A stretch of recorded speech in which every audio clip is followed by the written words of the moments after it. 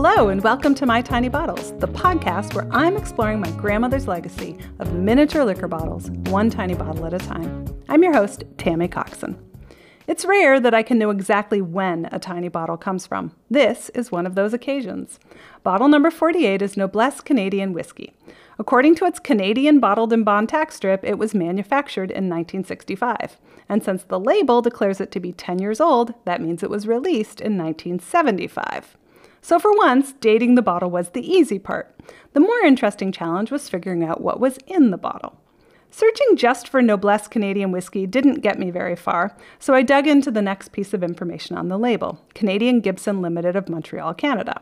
If you're a fan of Canadian whiskey, that Gibson name might sound familiar because there is a famous Canadian brand called Gibson's Finest. I figured the two had to be related, and they were.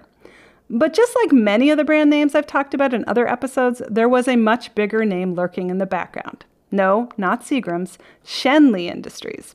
They were one of the big four liquor companies that dominated the industry for most of the 20th century, and their fingerprints are all over these little bottles. The driving force behind Schenley Industries was a man named Louis Rosenstiel. He founded the company with some other investors in 1920 to sell medicinal alcohol during Prohibition, which set the company up to dominate the trade once Prohibition was repealed. By all reports, Rosenstiel was an absolute character, a hard-driving businessman with a quick temper, determined to have his way and knowing how to get it. While his name never made it on a bottle of bourbon, he was the driving force behind several changes that impact the industry to this day.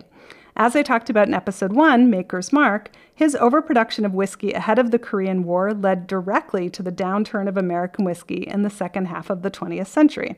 But it also caused legal changes to the amount of time a whiskey can be aged before being taxed, which turned out to be a good thing for the industry and fans of old bourbon. He was also the driving force behind getting bourbon officially declared a distinctive product of the United States by Congress. See the show notes for links to 2 great posts from bourbonbeach.com on Schenley's rise and eventual fall. But why am I talking about this in an episode about a Canadian whiskey? Well, like others of the Big Four, Schenley was a hungry giant and spent decades absorbing other companies and growing ever larger. See episodes 4 and 44 about Black Bottle and Long John Scotch, for example of brands that ended up under the Schenley umbrella. In 1945, that included Quebec Distillers Inc., renamed to Schenley Canada Inc. At the Valleyfield Distillery in Quebec, the company started making whiskey for both the American and Canadian markets. Because Schenley had absorbed a bunch of distilleries and companies in its rise, it owned many brand names. From the 40s to the 70s, Schenley would give those old American brands new life as names for Canadian whiskeys. This included Golden Wedding and, in 1972, Gibson. So we finally get back to Canadian Gibson Limited, which was presumably a subsidiary of Schenley. Based on an ad I found, 10-year-old Noblesse was the premium whiskey in their 1970s lineup. It looks pretty elegant for its time period. It's got a clear glass bottle with a gold label, 10 years old is written right up top, and Noblesse is in a noble-looking serif font below. Above that, there's a coat of arms with the words Noblesse oblige in teeny tiny letters, just to make sure you understand the reference.